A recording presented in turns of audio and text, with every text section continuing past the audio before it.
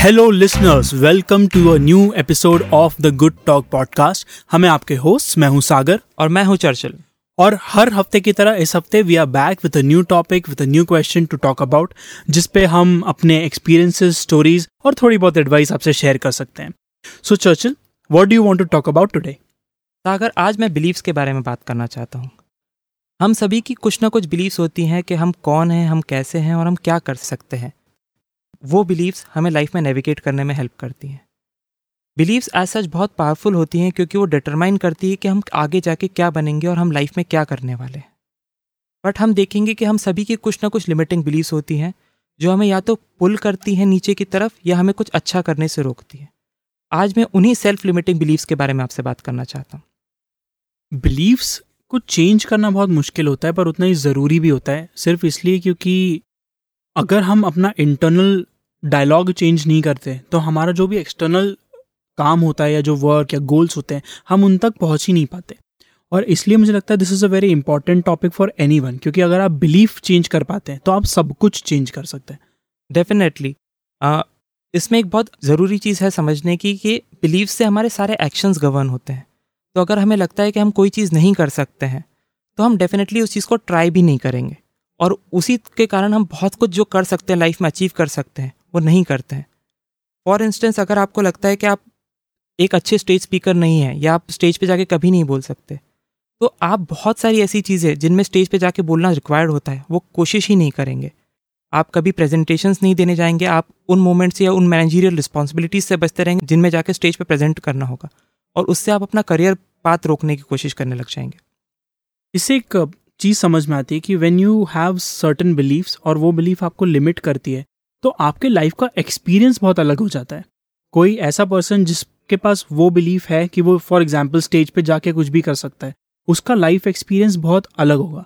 And life I think is all about different experiences. आप जितने अलग अलग तरह के एक्सपीरियंसेस ले सकते हैं, उतना आप एज अ पर्सन ग्रो करते हैं, उतना ज़्यादा आप सेटिस्फैक्शन अपने अंदर ला सकते हैं। So ultimately changing beliefs is simply a way to make sure कि आपका लाइफ का एक्सपीरियंस उतना रिच हो। बिफोर हम आगे बढ़े, मैं इस बारे में बात करना चाहता हूँ कि ये बिलीव्स आती कहाँ से।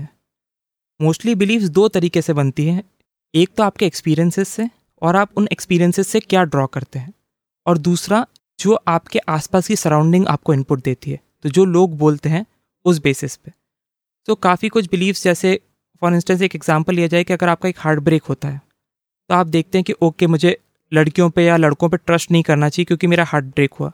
वही हार्ट ब्रेक अगर 2 या 3 बार हो जाता है तो आपकी एक बिलीफ के फॉर्म में सीमेंट हो जाता है कि मैं अपोजिट जेंडर पे ट्रस्ट नहीं कर सकता क्योंकि वो धोखा ही देता है, या फॉर दैट मैटर वो छोड़ के चले जाते हैं या चली जाती है।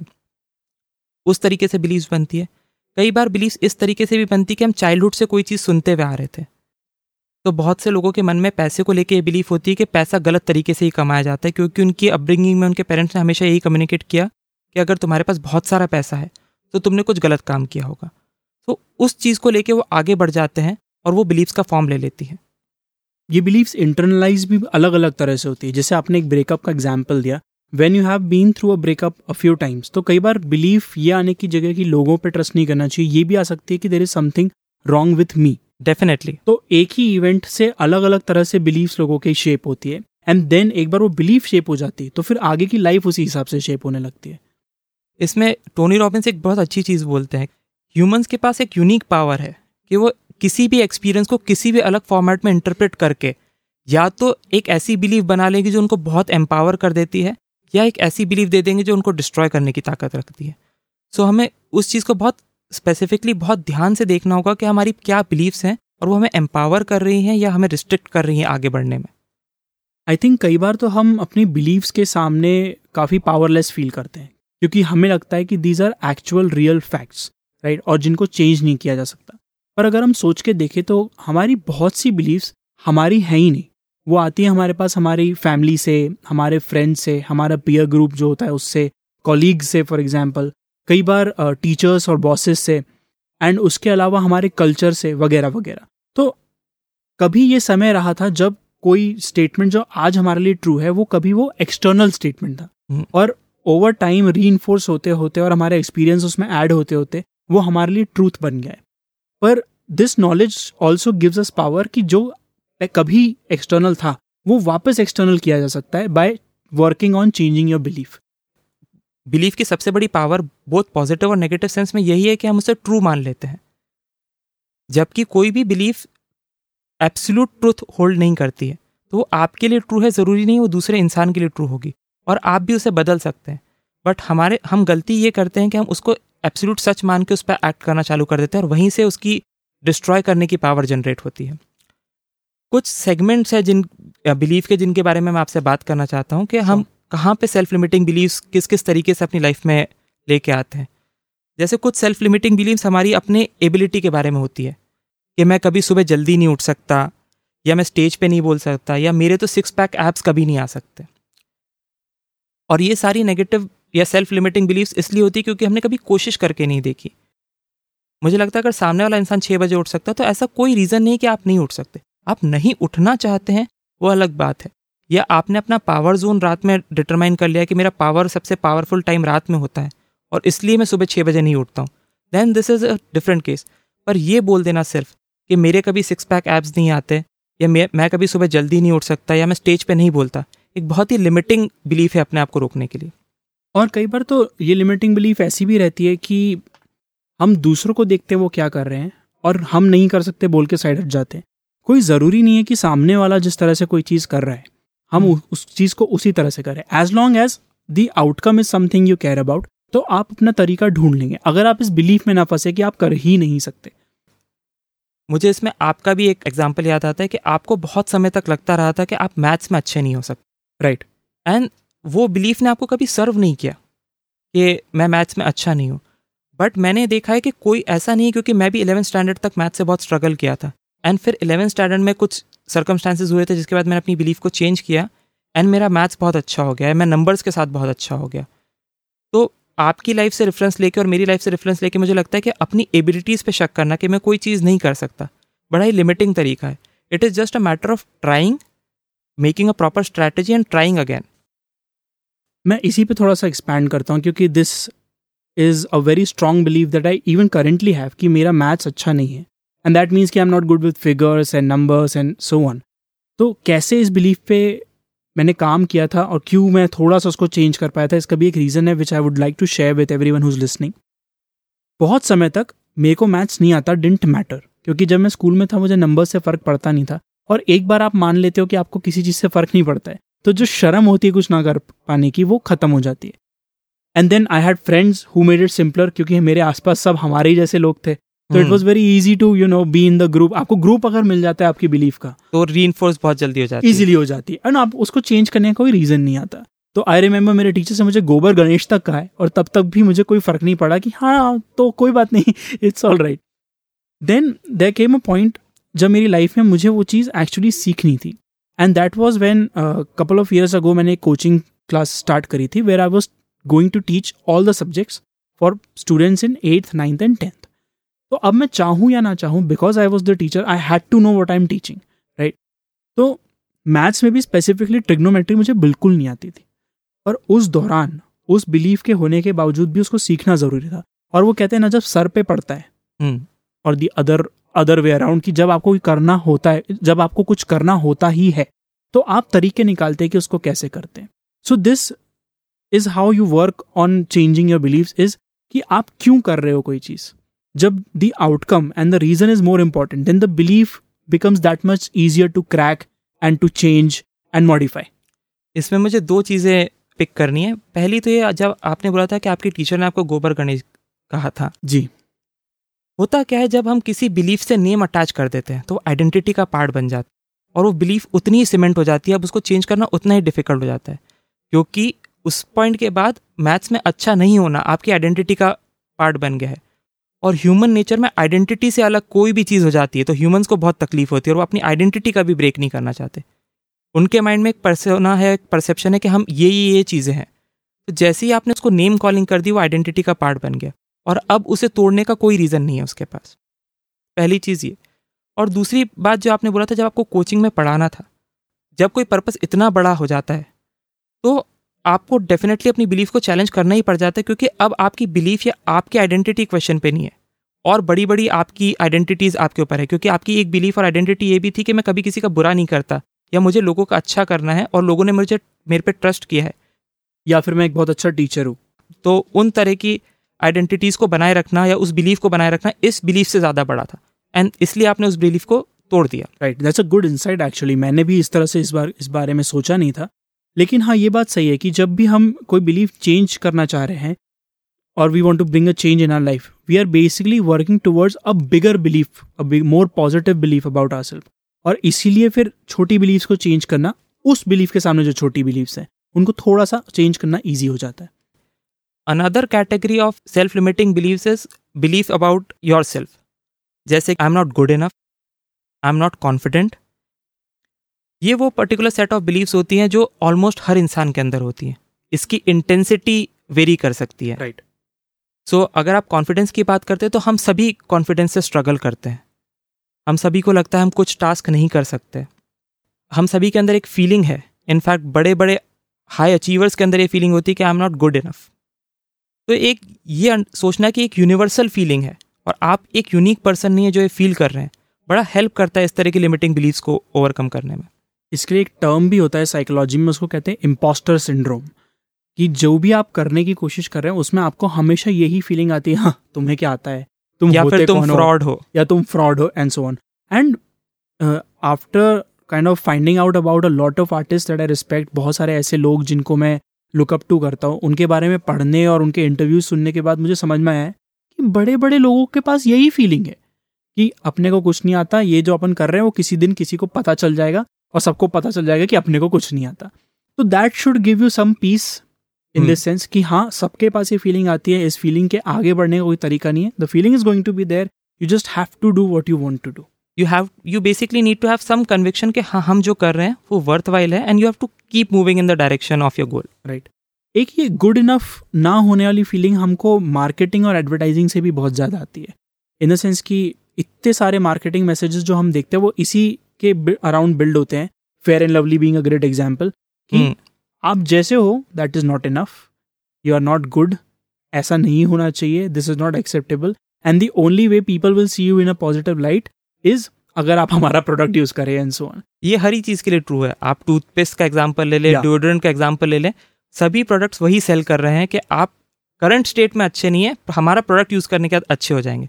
तो वो मार्केटिंग उस पूरे मैसेज को रीइंफोर्स करती जाती है आपके ऊपर, एंड उसके ऊपर कल्चर भी ऐड हो जाता है कि आपके कल्चर में अगर ये बिलीफ है कि फेयर होना ज़्यादा सही है, ज़्यादा ज़रूरी है, उसी के ऊपर ये मार्केटिंग कैंपेन्स बिल्ड होते हैं। एंड दोनों का मिक्सचर होके आपके माइंड में जाने कब ये बात घर कर जाती है कि हम जैसे भी हैं ये ठीक नहीं है, लेट्स चेंज समथिंग। इस तरह की जो अपने बारे में लिमिटिंग बिलीव्स होती है लोगों को रिलेशनशिप्स में भी काफ़ी होती हैं कि मैं रिलेशनशिप्स में अच्छा नहीं हूँ, मैं रिलेशनशिप्स में चीज़ें वर्क नहीं कर सकता।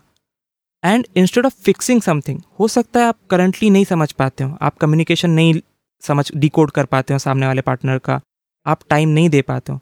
इंस्टेड ऑफ अंडरस्टैंडिंग इट कि मैं नहीं कर पा रहा हूँ एंड फिक्सिंग समथिंग, लोग उसे as a part of their personality ले लेते हैं and they derive pleasure out of it कि हाँ हम तो नहीं कर पाते। वो डिफेंस बन जाता है और डिफेंस से फिर हमारा कैरेक्टर ही बन जाता है कि this is how we are and this is how it is, और हम तो ऐसे ही हैं। हाँ। इसमें मुझे एक गाना भी याद आता है, ऋतिक रोशन की मूवी थी लक्ष्य, उसमें स्टार्टिंग में वो बोलता है मैं ऐसा क्यों हूँ, मैं ऐसा क्यों। हाँ। एंड द गाना बहुत अलग अलग तरह से एक जनरल टीनेजर के प्रॉब्लम्स वगैरह बताता है और लास्ट में वो फाइनल स्टेटमेंट देता है मैं ऐसा ही हूँ। And this is what we are doing every day, जो हम अपने साथ करते ही रहते हैं कि हम जैसे भी हम वैसा ही रहना चाहते हैं और उसको जस्टिफाई करने के लिए हम यही बोलते हैं हम तो ऐसे ही हैं and this is cool enough और ऐसे ही रहेगा। उसको फिक्स करना बड़ा ज़रूरी है। अगर आपको लगता है कि कोई चीज़ आपके नेचर में सच में कमी है तो rather than just making it a part of your personality, try and fix that. अगर आपको लगता है सच में आपके अंदर कॉन्फिडेंस की कमी है, उसको अपना बिलीफ बना लेने की जगह वर्क ऑन इट। आप ज़्यादा पब्लिक स्पीकिंग करिए, आप लोगों से कम्युनिकेट ज़्यादा करिए, be a more social person. There are a lot of ways जिनसे आप कॉन्फिडेंस जनरेट कर सकते हैं। So instead of making this self limiting belief a part of your personality and identity, fix it. हम next self limiting belief की ओर move करते हैं जो कि वर्ल्ड के बारे में है। Normally there are lot of people जो नॉर्मली 30s या 40s की रेंज में चलते हैं and they would keep coming up with a statement कि लाइफ इज़ हार्ड, हमारे साथ ही सारा बुरा होता है। एंड ये बिलीफ आपको किसी तरह से सर्व नहीं करती, आपको कुछ नुकसान नहीं कर रही है, but this is a belief जो आपके अंदर से एनर्जी ड्रेन करती है कॉन्स्टेंटली। जब आप कॉन्स्टेंटली यही बोलते रहते कि लाइफ हार्ड है, लाइफ हार्ड है, लाइफ हार्ड है, आपको लाइफ में नेविगेट करने में उतनी ही तकलीफ होती है। एंड क्योंकि आप इतनी बार वो चीज़ रिपीट करते हैं, जब कोई छोटी सी नेगेटिव चीज़ भी होती है आपको वो दिख जाती है, क्योंकि आपका पूरा फोकस नेगेटिविटी पे है। या जब आप ये बोलते हैं कि हमारे साथ ही सब गलत होता है, so you are basically finding reasons कि क्या क्या गलत हो रहा है और आप अपने आप से उनको रिलेट कर लेते हैं। एंड इससे आपकी लाइफ पर डायरेक्टली तो कुछ नेगेटिव असर नहीं होता है, बट ये कुछ पर्पस भी सॉल्व नहीं करती, सिर्फ एनर्जी ड्रेन करती है। And energy drain is everything, क्योंकि अगर आपके पास एनर्जी नहीं है तो इन बिलीव्स को चेंज करने के लिए जो आपको एनर्जी चाहिए वो आपके पास होगी ही नहीं, and you will be stuck in this loop constantly. बहुत से ऐसे लोग होते हैं जो पूरे वर्ल्ड को नेगेटिवली ही देखना चाहते हैं। अब ये वो देखना चाहते हैं या वो देखते हैं, दोनों में बहुत ज़्यादा डिफरेंस नहीं, क्योंकि अल्टीमेट रिजल्ट ये है कि उनका आउटलुक नेगेटिव है। और मुझे ये भी लगता है कि नेगेटिव होना इज़ ओके या रियलिस्टिक होना इज़ ओके, पर अगर यू आर नेगेटिव कॉन्स्टेंटली तो वो आपको एक ऐसी स्ट्रेस देता है वो जो जनरली एग्जिस्ट नहीं करती है, पर आपके सर पे बेमतलब में स्ट्रेस ज़रूर रहेगा, और उस स्ट्रेस में तो कुछ भी सही से करना पॉसिबल ही नहीं है। इसका नेगेटिव इम्पैक्ट कहाँ पे आता है, उसका बड़ा अच्छा एग्जांपल ये है कि अगर आपने किसी इंसान से मदद मांगी और उसने पार्ट मदद की आपको, आपने कुछ एक्स मांगा था, उसने वाई दिया है पर कुछ हेल्प करी है। सो इस तरह के इंसान जो ये बिलीफ होल्ड करते हैं कि दुनिया में अच्छे लोग नहीं हैं, वो जो मिला है वाई उस पर फोकस करने की जगह जो एक्स माइनस वाई का डिफरेंस है जो नहीं मिला है उस पर फोकस करते रह जाते हैं, तो उनका पूरा एक्सपीरियंस नेगेटिव हो जाता है एंड आपका आउटलुक वैसा बन जाता है फिर वर्ल्ड के बारे में। इट इज़ इंटरेस्टिंग कि इसमें भी एक्स माइनस वाई करके मैथमेटिक्स आ ही गया है। Just to expand on that, एक दूसरी बिलीफ जिसके साथ मैं अक्सर काम करता था या मैं स्ट्रगल करता था, या नॉट रियली स्ट्रगल बट जिसका नेगेटिव इम्पैक्ट कुछ नहीं था मेरे लिए, वो था कि मैं ड्राइंग कर ही नहीं सकता। राइट, अब drawing as a skill life में बहुत मैटर नहीं करती है, specially if you are not into the arts much. तो अनलेस आप फैशन डिजाइनिंग या किसी में जाना चाहते हैं जहाँ पर ड्राइंग ना आना एक बहुत बड़ा प्रॉब्लम हो सकता है, आपको ड्राइंग नहीं आने से कोई फ़र्क नहीं पड़ता है। पर वो बिलीफ मेरे में हमेशा थी कि मैं ड्राइंग कर ही नहीं पाऊंगा, तो I started to look for examples जहाँ जहाँ मैं ड्राइंग कर सकता था पर मैं करूँगा नहीं। हाउएवर रिसेंटली हमने एक डूडल बुक लिखी, राइट, एंड उसमें जो मैं डूडल्स बनाता हूँ वो मैं बहुत अच्छे बना लेता हूँ। नाउ फ्रॉम समवन एल्सेस कोई जो नेगेटिव होगा उसके माइंड से ये ड्राइंग नहीं है, बट मेरे माइंड में, क्योंकि मैं ऑप्टिमिस्टिक और पॉजिटिव हूँ इस बारे में, एंड मेरे डेफिनेशन में वो ड्राइंग है, तो आई हैव द बिलीव कि I can draw if I need to, I will draw it in my way, मैं अपने तरह से ड्रॉ करूंगा, किसी दूसरे के डेफिनेशन से नहीं करूंगा, पर ड्रॉ जरूर करूंगा। आपने उस बिलीफ में से जो नेगेटिव पार्ट था वो काफ़ी कम कर दिया, राइट। एक पॉसिबिलिटी भी ओपन हो गई कि हाँ मैं इस तरीके से कर सकता हूँ, तो उस पॉसिबिलिटी पे एक्सपैंड करना काफ़ी आसान हो जाता है। जो नेक्स्ट सेट ऑफ बिलीव्स है वो बेसिकली वो बिलीव्स है जिन्होंने आपको सर्व करना बंद कर दिया है। सो पॉसिबली ये वो बिलीव्स है जो हो सकता है पास्ट में आपको सर्व करती हुई आई हों, बट अब आपको सर्व नहीं करती है। फॉर इंस्टेंस, अगर आप बहुत सारे हार्ट ब्रेक्स से होके निकले हैं, तो आपकी बिलीफ हो सकती है कि मुझे लोगों को ज़्यादा बेटर तरीके से जज करना चाहिए और I am not good with people, या जो भी रिलेटिंग बिलीव्स होती है कि सामने वाला जेंडर अच्छा नहीं है, और वो उस कुछ पीरियड के लिए आपके लिए अच्छी रही होंगी क्योंकि अब आप हार्ट ब्रेक्स का पेन नहीं ले रहे हैं। But to be in a meaningful relationship उस बिलीफ का ब्रेक होना बहुत ज़रूरी है, क्योंकि अगर आप उस बिलीफ से अटैच्ड रहेंगे तो आपको कभी लव नहीं मिलेगा, क्योंकि आप क्लोज्ड रहेंगे। हाँ, ड्यू टू दैट बिलीफ आप हमेशा अपना हार्ट, अपना माइंड, इवन अपने वर्ड्स बिल्कुल क्लोज और लिमिटेड रखेंगे। एंड रिलेशनशिप्स स्पेशली मीन कि आपको ओपन अप होना ज़रूरी होता है किसी के सामने। It's all about being vulnerable, it's all about being honest, it's about being आपके बारे में जो भी बातें हैं सामने वाले को पता चल ही जाती है, राइट। अगर आप वो नहीं ला पा रहे रिलेशनशिप में, तो आप कितना भी ट्राई कर लें, कोई भी रिलेशनशिप आपका सक्सेसफुल होगा नहीं। Applies to sibling relationships, applies to friendship, applies to love, applies to even parental love. हर जगह एक सम लेवल ऑफ वल्नरेबिलिटी, एक सम लेवल ऑफ ओपननेस जरूरी होती है। और इसलिए अगर आप ये बिलीफ लेके चलेंगे जो आपको अब सर्व नहीं करती, तो you will not have a satisfying life. इस टाइप की बिलीव्स मनी से रिलेटेड भी होती है। तो अक्सर देखा जाता है कि जिन लोगों का चाइल्डहुड अबंडेंस में नहीं गुजरा होता है, जिनकी चाइल्डहुड पॉवर्टी में निकली होती है, जब वो ग्रो करते हैं वो सेम बिलीव्स लेके चलते हैं। सो वो पैसा होने के बाद भी उसको एंजॉय नहीं करते हैं, I have example in my family के मेरे एक अंकल हैं, उनका चाइल्डहुड काफ़ी पॉवर्टी में गुजरा था। जब बाद में उनके पास पैसा आ गया, वो भी तब भी लिमिटेड रिसोर्सेज में ही रहते थे। वो हॉस्पिटल के एक्सपेंडिचर्स भी इतना सोच समझ के करते थे कि ये टेस्ट तो डॉक्टर ने बेमतलब के लिए बोल दिया था, एंड उनके लिए वो टेस्ट के 500 या 1000 bucks कोई मैटर नहीं करते थे, क्योंकि he was now very affluent, करोड़पति लेवल पे थे। बट उनकी वही बिलीफ अभी भी उनके साथ चल रही थी और उनको सर्व नहीं कर रही थी। क्योंकि अगर आप करोड़पति लेवल के होने के बाद आप 1000 रुपये के एक्सपेंडिचर जो आपकी हेल्थ से रिलेटेड है उसके बारे में सोच रहे हैं, so that is a belief जो आपको ड्रेन कर देगी। This is basically not realizing कि हमारी सिचुएशन बदल चुकी है। जैसे just to give an example from my family, मेरे मॉम के साथ हमेशा ये स्ट्रगल रहा कि उन्होंने बहुत सारे घर चेंज किए, and whatever homes that she bought herself didn't turn out to be very well. पर अब वो ऐसे, हम लोग ऐसे सिचुएशन में कि we have a good home and after her retirement she has a good bit of money with her that she needs and so on. पर अभी भी वो बिलीव कहीं ना कहीं गई नहीं है कि हमारे पास इनफ पैसा नहीं है। तो इट्स नॉट इनफ कि अभी जो है वो, पर अब उनको जो भी न्यू डेफिनेशन ऑफ इनफ है वो चाहिए, जबकि कोई रीज़न नहीं है उस डेफिनेशन का होने का, बिकॉज अभी जो है whatever she has right now in her life, ये भी कभी इनफ की डेफिनेशन में आता था। डेफिनेटली। उसके बाद कुछ सेट ऑफ बिलीव्स होती है जो स्टूपिड बिलीव्स होती हैं, मतलब जिनका ना रियलिटी से कोई लेन देन है बट बिलीव्स का पार्ट बन गई हैं। जैसे लोग काफ़ी बार लोग बोलते हैं कि हमारी तो जीन ही फैट है तो हम कभी पतले हो ही नहीं सकते। या आप सुनेंगे कि मर्द को दर्द नहीं होता और man should not share their pain because that would make them look weak. तो इस तरह की बहुत सारी स्टूपिड बिलीव्स भी मार्केट में फ्लोट करती रहती है, जो हम मोस्टली कल्चर से अडेप्ट कर लेते हैं। ये बड़ी डेंजरस किस्म की बिलीव्स होती हैं, क्योंकि ये एक्चुअल में भी रियलिटी होल्ड नहीं करती हैं, एंड ये सिर्फ आपको नीचे पुल करने का काम करती है। इस तरह की बहुत सी बिलीफ्स हम इसलिए भी उठा लेते हैं because it has come from someone we respect, या फिर कम फ्रॉम समवन जो हमसे ज़्यादा अथॉरिटेटिव है। जैसे स्पेशली टीचर्स, इनसे बहुत फ़र्क पड़ता है, पेरेंट्स, इनसे बहुत फ़र्क पड़ता है। एंड जब हम वर्क करने जाते हैं तो जो हमारे बॉसेस होते हैं, स्पेशली द इमीडिएट बॉस, वहाँ से जो बातें हम सुनते हैं वो कब घर कर जाती है हमें पता नहीं चलता है। जैसे कि एक अगर वर्क कल्चर की बात करें तो हम अगर ऐसे कंपनी में पहुंच जाए जहाँ पे एक जनरल एटीट्यूड है कि हाँ यार जैसा भी हो रहा है चलता है, तो that becomes our attitude as well. तो अब हम डिटेल्स पे उतना ध्यान नहीं देते, हम टाइम पे काम हो रहा है या नहीं उस पर ध्यान नहीं देते। क्यों? क्योंकि चलता है, बॉस को भी चलता है, कल्चर में भी ऐसे ही चलता है, and this is the general narrative जो वहाँ पे है।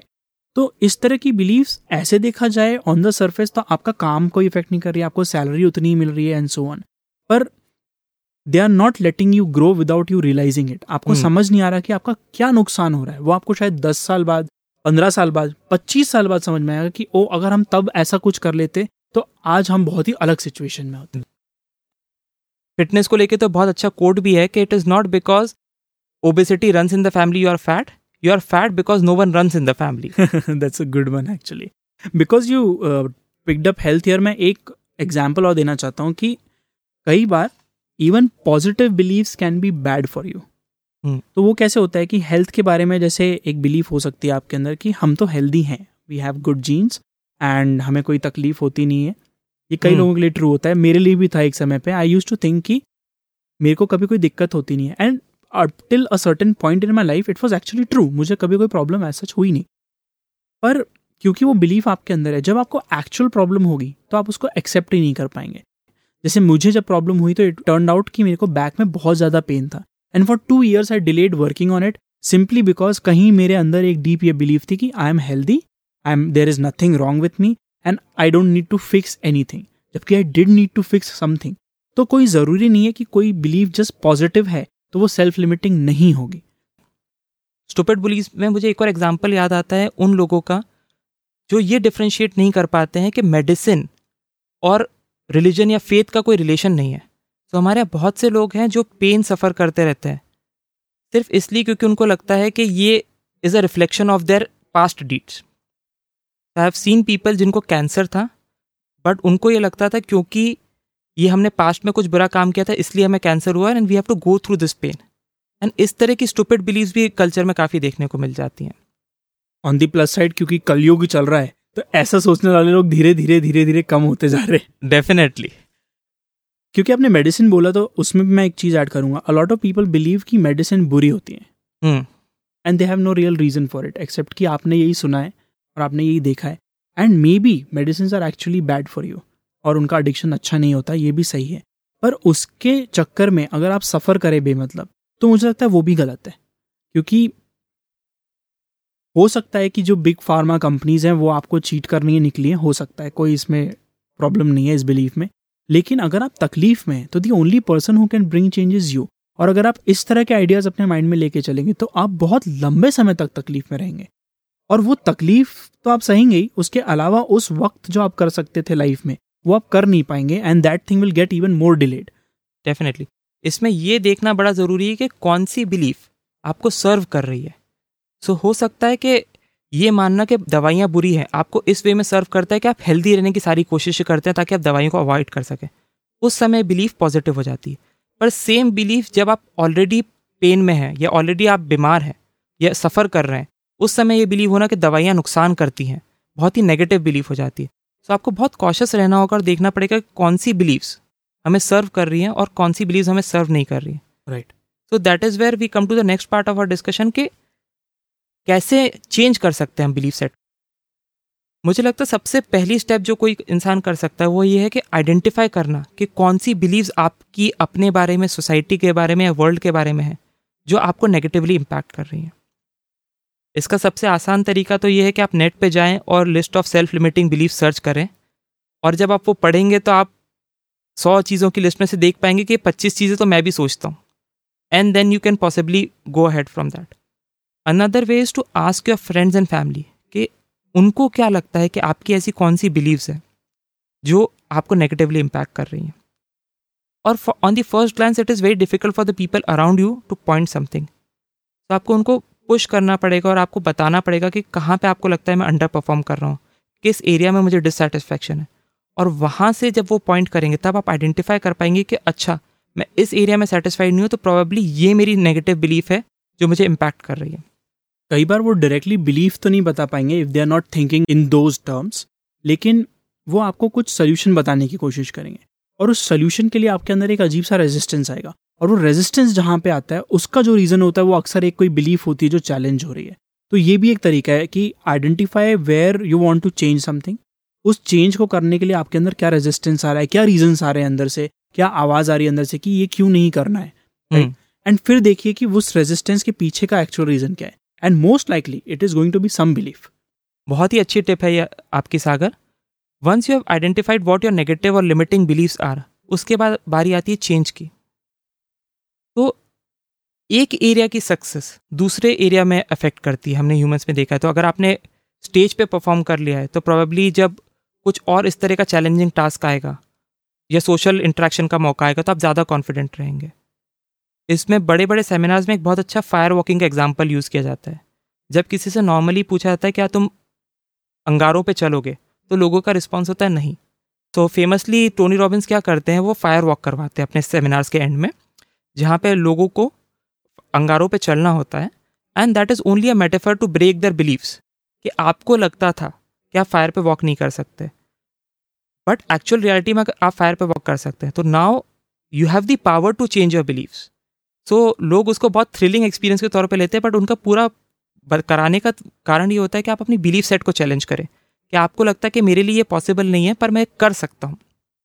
इसके लिए आप इस तरह से भी सोच सकते हैं कि आपकी जनरल इमेज क्या है लोगों के बीच में, और आपको पता होता है आपकी इमेज क्या है. क्योंकि इमेज के बारे में हम अक्सर बात करते हैं, वी ऑफन रिपीट जो भी हमारी इमेज होती है एंड हम उसी तरह से एक्ट करने की कोशिश करते हैं. एक बार आपको एक बेसिक स्ट्रक्चर आपकी इमेज का मिल जाता है तो आपको बिलीफ का स्ट्रक्चर मिल जाता है. और फिर आपको क्या करना है कि सिर्फ वो चीज़ें आइडेंटिफाई करनी है जो अब आपको सर्व नहीं करती. हो सकता है आपकी इमेज ऐसी हो कि ये तो बहुत स्पीड में काम करता है, great image, very positive belief and very good for you in some cases. पर जब कल को आपको वो काम करना होगा जिसमें स्लो डाउन होने की ज़रूरत है, राइट, मेडिटेशन फॉर एग्जाम्पल, तो यही बिलीफ आपको तकलीफ देगी. और इसलिए फिर धीरे धीरे आप उस इमेज को चेंज कर सकते हैं. आइडेंटिफाई करने से ही आपको एक पावर मिल जाती है क्योंकि आप एक्सटर्नल कर देते हैं उस चीज़ को अपने अवेयरनेस में लेके आके. या इसके अलावा मैंने एक और चीज़ करी थी 2014-15 के आसपास. ऐसा हुआ था कि हम लोगों ने बहुत सारे प्रोजेक्ट्स चालू किए थे जो कंप्लीशन नहीं देख पाए थे एंड हम काफ़ी स्ट्रगल कर रहे थे स्टेबिलिटी लाने के लिए. तो मेरी एक बिलीफ ऑटोमेटिकली उन एक्सपीरियंसेस से आ गई थी कि मैं कोई भी प्रोजेक्ट कंप्लीट नहीं कर पाता.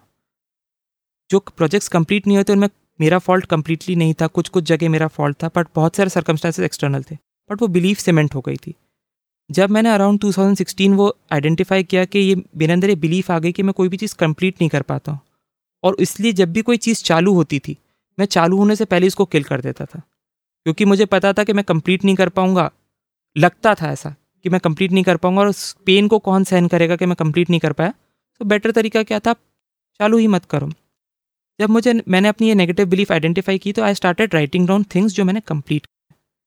तो मैंने चाइल्डहुड से कुछ चीज़ें उठाई, उसके बाद वो इतना एम्पावरिंग नहीं थी तो मैंने प्रेजेंट लाइफ से चीज़ें उठाना चालू की। तो मैं छोटे छोटे टास्क लिखना चालू किए कि अच्छा मैंने ये छोटा काम कंप्लीट किया, ये पर्टिकुलर आर्टिकल लिखना था मैंने ये कंप्लीट किया था, ये रूम पेंट करना था मैंने कंप्लीट किया। तो I started listing down things.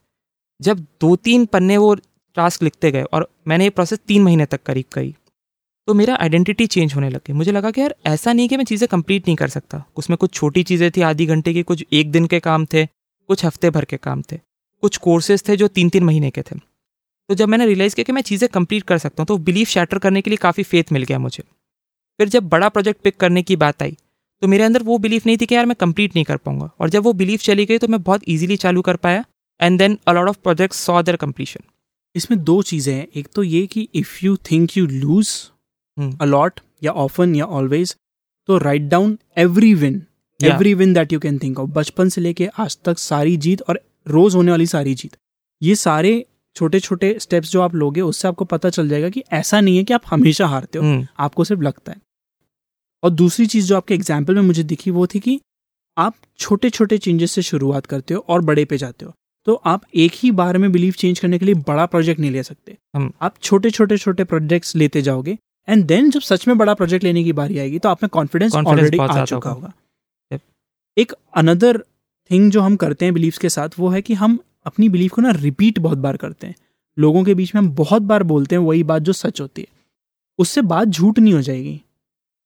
अगर हम उस बारे में बात करना बंद कर दें तो उससे बात झूठ नहीं हो जाएगी। पर सच को बार बार बोलने से भी कुछ होता नहीं है, राइट? अगर हम बार बार एक ही बात बोलते हैं तो उसके रिपीटेशन के अलावा हम कुछ नहीं कर रहे हैं।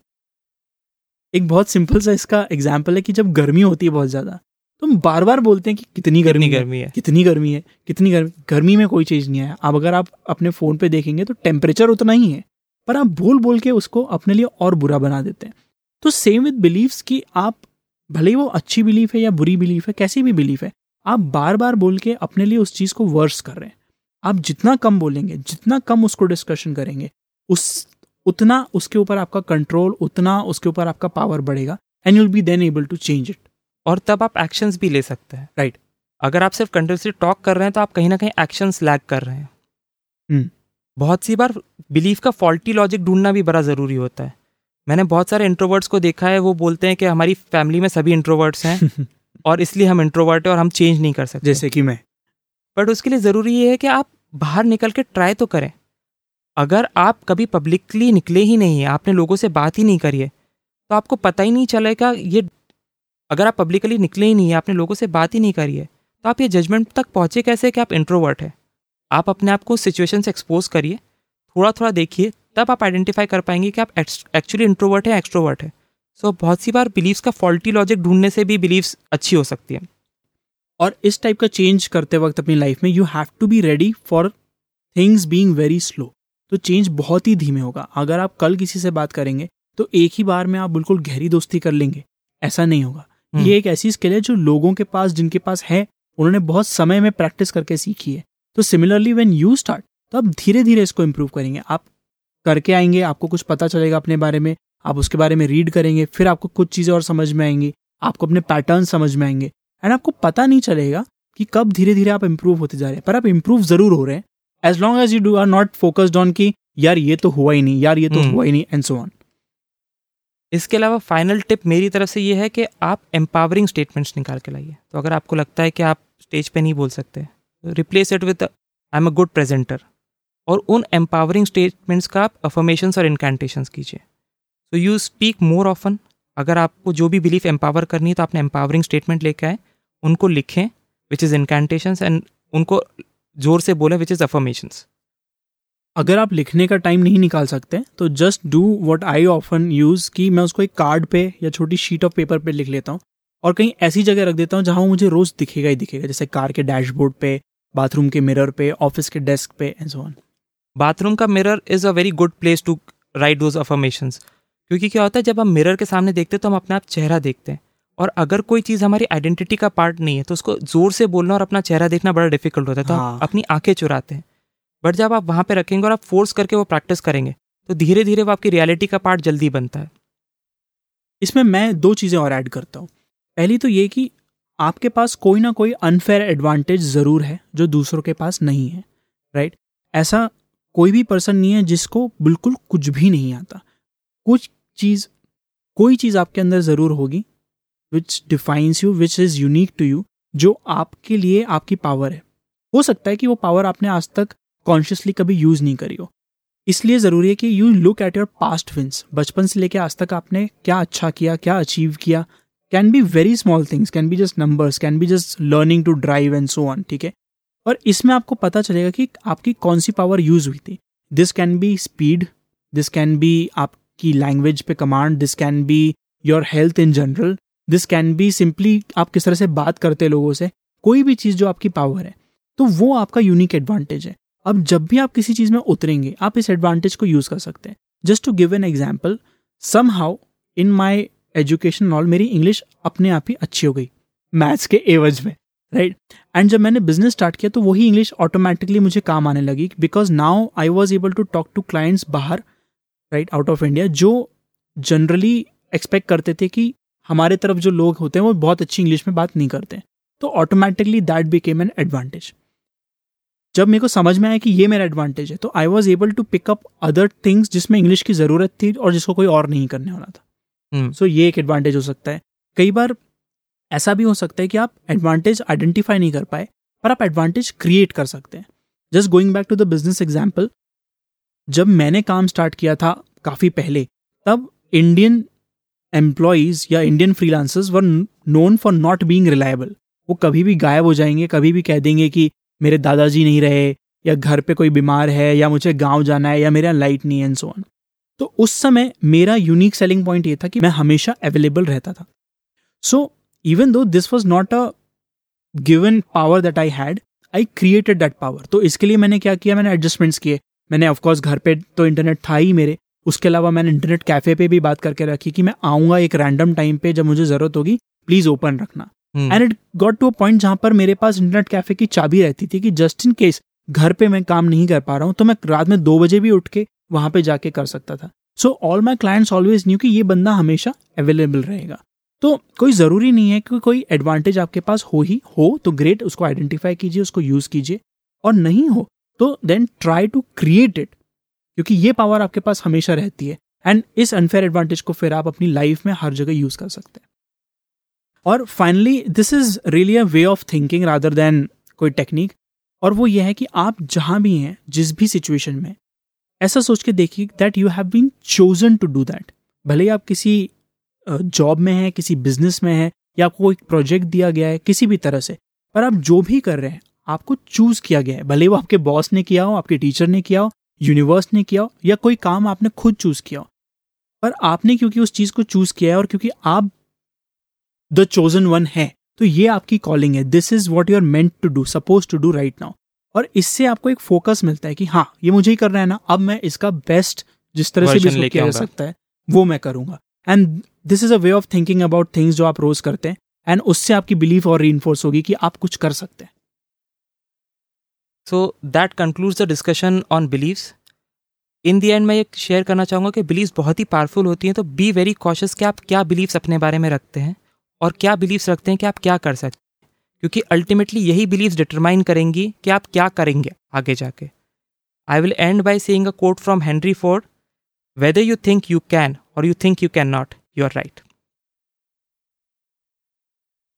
हे लिसनर्स, इस हफ्ते से हम अपने पॉडकास्ट के एंड में एक नया सेगमेंट ऐड कर रहे हैं।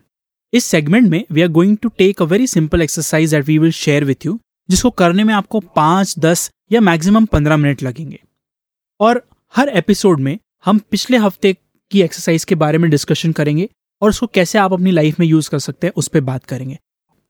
आप अपने रिजल्ट्स हमसे contact@thegoodtalk.in पर शेयर कर सकते हैं। इस हफ्ते की एक्सरसाइज के लिए हम चाहते हैं कि आप 10 ऐसे लोगों का नाम लिखें जिनसे आप जिंदगी में मिलना चाहते हैं।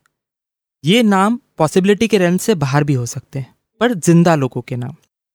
सो फॉर इंस्टेंस, मुझे ब्रॉक लेसनर बहुत पसंद है, तो मैं ब्रॉक लेसनर से मिलना चाहता हूँ। सो इस हफ्ते की एक्सरसाइज के लिए 10 लोगों के नाम आइडेंटिफाई करिए जिनसे आप मिलना चाहते हैं। ये लोग किसी भी फील्ड के हो सकते हैं, आपके फ्रेंड्स भी हो सकते हैं या सेलिब्रिटीज भी हो सकते हैं। आप ये आइडेंटिफाई कर सकते हैं कि आप उनसे किन सर्कमस्टेंसेस में मिलना चाहते हैं।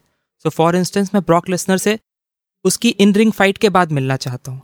टिम फेरिस से मैं कॉफी डेट पे मिलना चाहता हूँ। एंड ऑप्शनली आप ये भी लिख सकते हैं कि जब आप उनसे मिलेंगे तो आप उनसे कहेंगे क्या। आई होप आप ये एक्सरसाइज करेंगे और अपने रिजल्ट्स हमसे contact@thegoodtalk.in पे शेयर करेंगे। We look forward to reading your responses to this exercise. Till then हमारे पॉडकास्ट को रेट और रिव्यू करिए और उन सभी लोगों से शेयर करिए जो आपको लगता है इस पॉडकास्ट से बेनिफिट ले सकते हैं। Till then, we are your host signing off. मैं हूँ चर्चिल और मैं हूँ Sagar. Saying bye bye. Bye bye.